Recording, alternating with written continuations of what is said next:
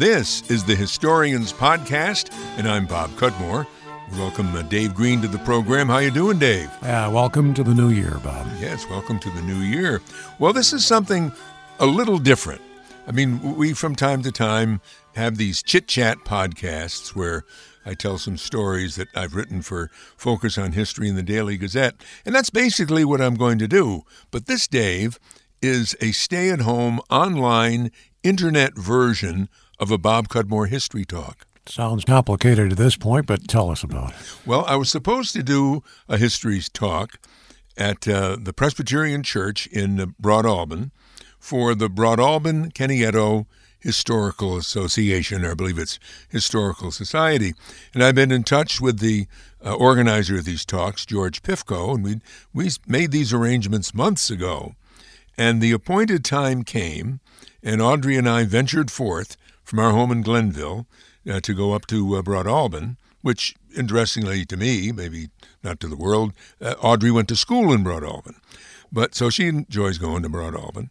And we're on the way to Broadalbin, and we stop and have dinner at a restaurant on Route 29. It's called C&R's. And we get in, they take our order, our food arrives, and we're just about ready to wrap up the meal and then push on to Broadalbin when the power goes out. And we sat for a while, and ultimately we paid in cash, and they did the bill by hand, Dave, adding up. That somehow always works out. It does. So we paid the bill, and we go outside to get in the car. And I know this is, kind of obvious, but it was sort of a revelation to us that it was dark. I mean, it was really dark. Okay. Because we're basically out in the country without the electric lights that you have here and there, like for the restaurant, it's dark. So the question comes, do we push on to Broadalbin and the Presbyterian Church? Well, I thought first I'd call home, which may seem like an odd thing to do, but I have an answering machine. And I thought, well, maybe Mr. Pifko has been aware of this situation, because by then we'd heard the rumor that this was not just a power outage where we were. It was affecting Amsterdam, Broadalbin, up one side of Sacandaga Lake, and I never did find out what the power outage was caused by. But anyway, I called my home phone, and I get a message from George Pifko that, yes, there's been a power outage, and he would like to cancel. And in fact, I think at some point while I was listening to that, he called me on my cell phone, so I talked to him, and we agreed, canceled. So didn't do the talk. We turned around, went back home. Nothing better than when you're driving through a power outage, Dave, than you see a traffic light ahead of you. You mean one that's working? One that's working. Uh-huh. And we saw that right at the intersection of Route 29 and 147. It's how the frontiersman felt, Bob. That's true. But I thought to myself, well, I'm sorry to disappoint the good people of Broadalbin. And Audrey called one of her friends who was going to come to the talk, and she was disappointed anyway. And I'm hoping that, well, I'm not really hoping, but I presume there were others disappointed. So we're going to promote this podcast. If you had wanted to attend Bob's talk at the Presbyterian Church for the Broadalbin Kennieto Historical Society, well, you can just listen to it online. And if you like the talk, maybe you could send me an email, bobcudmore@yahoo.com, and we'll make arrangements so I can speak to your group. And I do enjoy doing that kind of thing. And my email is bobcudmore@yahoo.com. And don't forget, it's still dark. It's still dark. Yeah. It's still dark. But that's why I sometimes prefer to do the talks at 2 in the afternoon. No doubt. Yeah, because then you might have just been able to do it with natural light, as they say. Yeah, Bob Cudmore and daylight, they go together hand in hand. They do. Well, what I was going to do for the good folks in Broadalbin was to tell them some of my recent stories. And in fact, the first story I was going to tell them, it hasn't appeared, or as of when the talk took place, it was still in the future. It became a Focus on History column on January 26th. And the headline was, Mineville Native Well Known in Alaska, one of my favorite tales about the Mohawk Valley and other things. There are strange things done in Midnight Sun, but that's true. Well, anyhow, born in the town of Florida hamlet of Minaville. Have you ever been to Minaville, Dave, or gone through it? yes, I have. Nice area. Yeah, it's on Route 30 south of Amsterdam. Born in the town of Florida hamlet of Minaville in 1834 and buried at that hamlet's Chuctanunda Cemetery in 1909, Sheldon Jackson had a major impact on Alaska. Many praise Jackson for improving conditions for Alaska's native peoples. He was called the dynamic St. Paul of America in a Daily Gazette story about his achievements back in 1934, long after he died. Elizabeth Tower wrote a sympathetic biography of the missionary in 1988. Time magazine in 2009 marked the 50th anniversary of the 49th state, that's Alaska, and placed Jackson as number 2 on a list of the top 10 Alaskans. The magazine praised him for, quote, setting up free public schools for Native American, Eskimo, and white children, unquote. And that's true. But in recent years, there's been more criticism of Sheldon Jackson and other of the Christian missionaries that went to places like Alaska or Hawaii and so on and so forth. Some academics and Native people have criticized, for example, Jackson's English-only approach to educating Native speakers. The people who lived in Alaska, and they are and are not called Eskimos still, but they're different tribal names that they belong to. But when when Sheldon Jackson came to teach them English, he demanded that they forsake their native tongue. And that's one of the points of criticism of Sheldon Jackson today. Professor Stephen Haycox of the University of Alaska says Jackson's efforts were a detriment to native tongues. In other words, practically had them go out of use. I mean, similar things have been done all around the world. I think the British have been faulted for suppressing the native language of Ireland when they took over Ireland, and it has been preserved and so forth. And I think that the natives of Alaska are making efforts to preserve their language. Jackson also has been faulted for his dealings with Native Americans and Mormons in the lower 48 states where he had served before going up to Alaska. Well, let's go back to the story that's the story, Sheldon Jackson from Minaville. He was the son of a prosperous farmer and legislator in Minaville, Samuel C. Jackson, and his mother was Delia Sheldon Jackson, from where we get his first name, and she was the daughter of the New York State Assembly Speaker, Alexander Sheldon. Sheldon Jackson's father's father, his grandfather, was also like his father, and I'm sorry, this seems to be getting a little confusing. He was named Samuel Jackson, but the grandfather of Sheldon was Samuel, who was a merchant, farmer, legislator, military officer, and also named Samuel Jackson. And this family was so prominent on the south side of the Mohawk River that their name was given to the Erie Canal community known as Port Jackson in 1835. Port Jackson was later annexed by the city of Amsterdam. The name sort of lives on. I think there are different organizations that use it. And today, though, what was Port Jackson is simply the south side of the city of Amsterdam. Sheldon Jackson's family were devout Presbyterians. And it's kind of interesting, my talk in Broad Alban was to be at a Presbyterian church. He attended Union College in Schenectady and the Princeton Theological Seminary in New Jersey.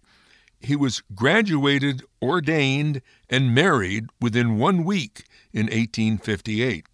His wife was Mary Voorhees, who came from Mill Point in the town of Glen. That's the next town west of Florida in the Mohawk Valley.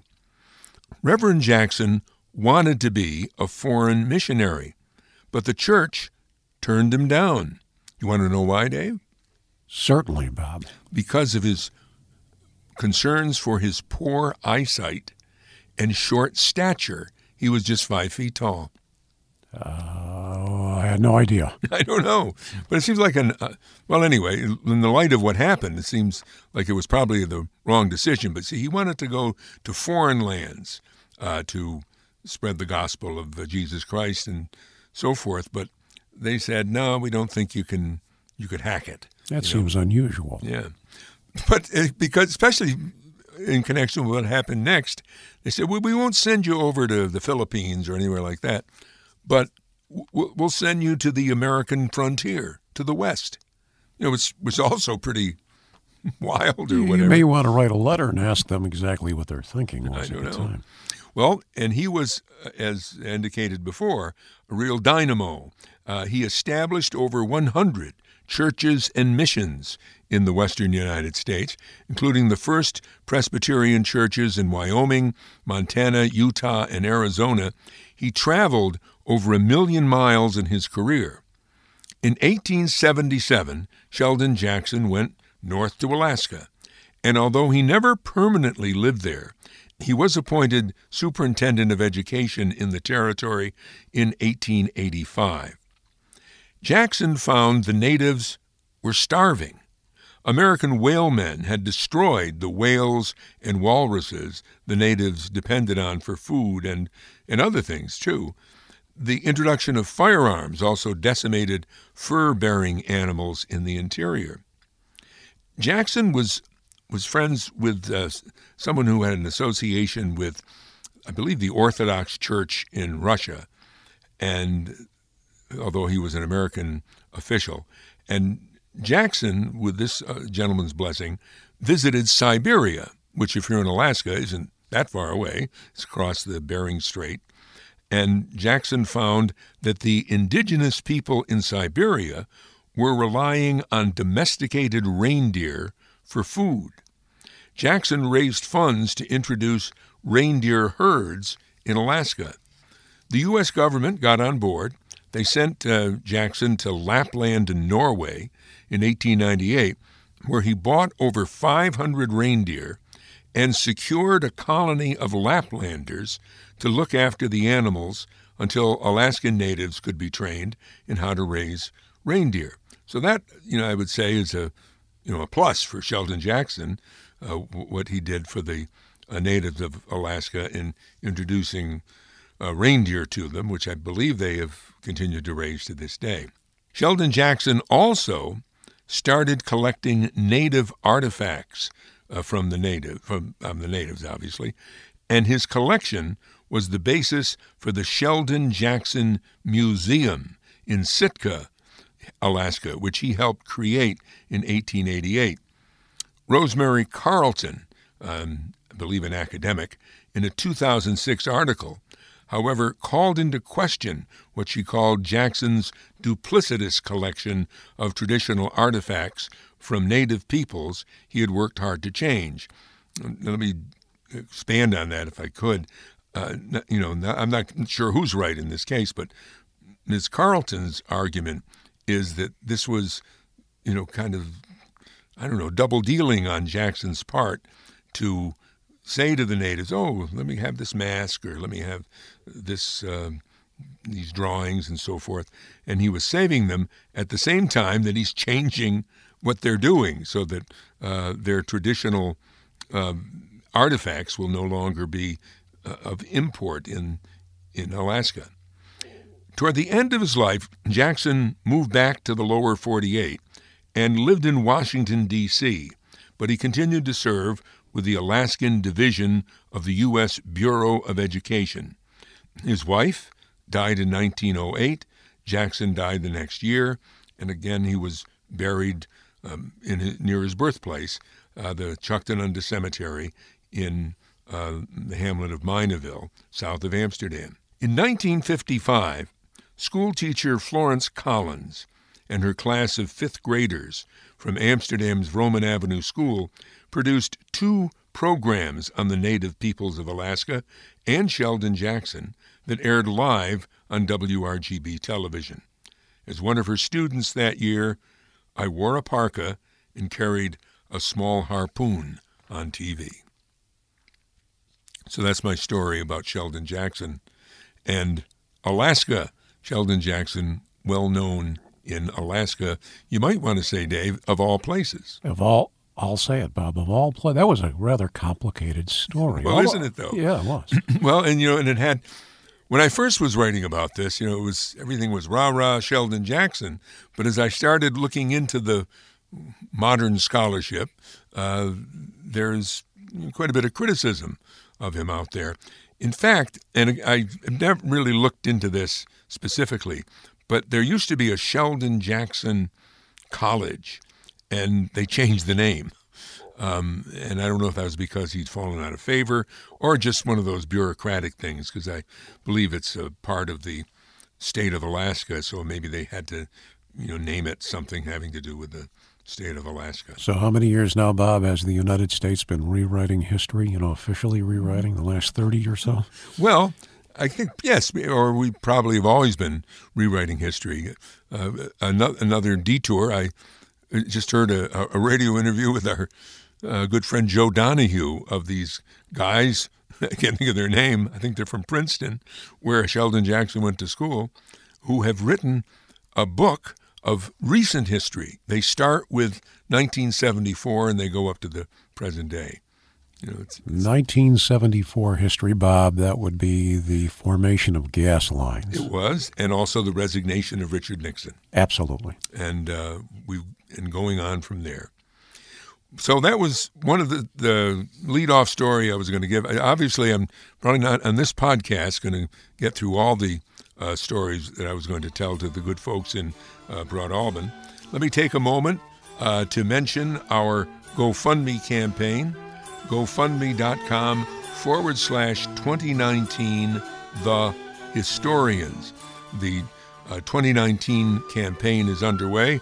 We're off to a very good start, thanks to a good contribution, a very generous contribution from Mohawk Honda in Glenville, New York. We did a podcast on the history of selling autos with Mr. Jeff Harridan, whose grandfather started that car dealership back in 1919. But anyway, I think we're something like 12% of the goal of $4,000 for the year. We obviously, I'm talking about it now, but we aren't putting a full court press. But if you'd like to be among the first to contribute to this year's GoFundMe campaign, it's GoFundMe/2019 The Historians, and you can always send a check made out to me, Bob Cudmore, and send to Bob Cudmore, care of 125 Horseman Drive in Scotia, New York, 12302. Back to the history talk. This is a history column that ran this month of January, titled Pearl Harbor Memories, the Most Popular Story. There's an online hook to this story in that since 2004, Professor Frank Yunker has archived my local history stories on his website and database, MohawkValleyWeb.com. Frank Yunker teaches computer science and economics at Fulton Montgomery Community College. Recently, Frank Yunker posted a chart showing which of my stories received the most clicks from Internet users during 2018. With close to 1,000 hits in 2018, the most popular story by far was one written in 2016 to mark the 75th anniversary of the Japanese attack on Pearl Harbor. That attack catapulted the United States into World War II. Life magazine published a photo spread in its December 1st, 1941 edition covering a simulated enemy air attack at a small airfield in Fort Plain in the Mohawk Valley. The real attack on major forces in Hawaii came 6 days later. According to Robert Going's book, Where Do We Find Such Men?, the first Amsterdam casualty of World War II was William E. Hassenfuss, Jr., from a family of 9 children on Northampton Road. Hassenfuss had enlisted in the Army in 1939. He was stationed at Hickam Airfield in Hawaii, which is where he died. Japanese airplanes shot up the B-24 bomber that Hassenfuss and the rest of his ground crew were working on. Work began on what would become the cruiser USS Amsterdam in 1943. William Hassenfuss Jr.'s mother, Frida Hassenfuss, christened the Amsterdam on April 25, 1944, at Newport News, Virginia. "I was thinking of William when I smashed that bottle," Mrs. Hassenfuss told reporters as the vessel slid into the James River. The Amsterdam was part of the American fleet in Tokyo Bay for Japanese surrender ceremonies in 1945. Then the Amsterdam sailed back to America after picking up battle-weary and wounded Seabees in Okinawa. James Hogg from Amsterdam was serving on a Navy ship somewhere in the Pacific when the Japanese attacked Pearl Harbor. As his niece Karen Terhar told the story, in the months after Pearl Harbor, many ships in the area were ordered to maintain radio silence. The families of all the crew members did not know if their fathers, sons, or brothers were dead or alive. Hogg's parents were Frank and Mildred Hogg. They lived on Grant Avenue in Amsterdam, as did Karen Terhar's mother, Shirley Hogg. Terhar wrote, quote, "The following April, about 4 months after Pearl Harbor, Mom was sitting on the front porch when she heard the postman's voice. She looked up and saw him running down the sidewalk. He was waving a letter and yelling, 'Jimmy's alive! Jimmy's alive!' James Hogg became a lieutenant commander in the Navy and married a woman from Australia. He later lived in California, and he died several years ago." The second most popular history story with Mohawk Valley web users in 2018, my focus on history stories, with over 600 hits, was a 2005 look at the former Noteworthy Indian Museum in Amsterdam, and that museum no longer exists. Third was a tale about Amsterdam native Kirk Douglas, perennial topic in Amsterdam history, if you will. Kirk Douglas became a famous Hollywood movie star and producer. Fourth was the history of the Adirondack Power and Light Building in the town of Florida, which was the subject of an illustrated booklet by Amsterdam native Dave Northrup in 2017.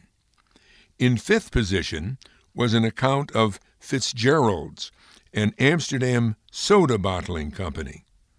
A look at the career of Amsterdam educator and drama coach Bert DeRose was in sixth place. In seventh was a 2018 piece on a Polish-American family in Amsterdam named Sikora. Eighth place was held by the story of horse-drawn nighttime lunch wagons. They seem to specialize, Dave, in Western egg sandwiches. Sounds good. Yeah, it is good.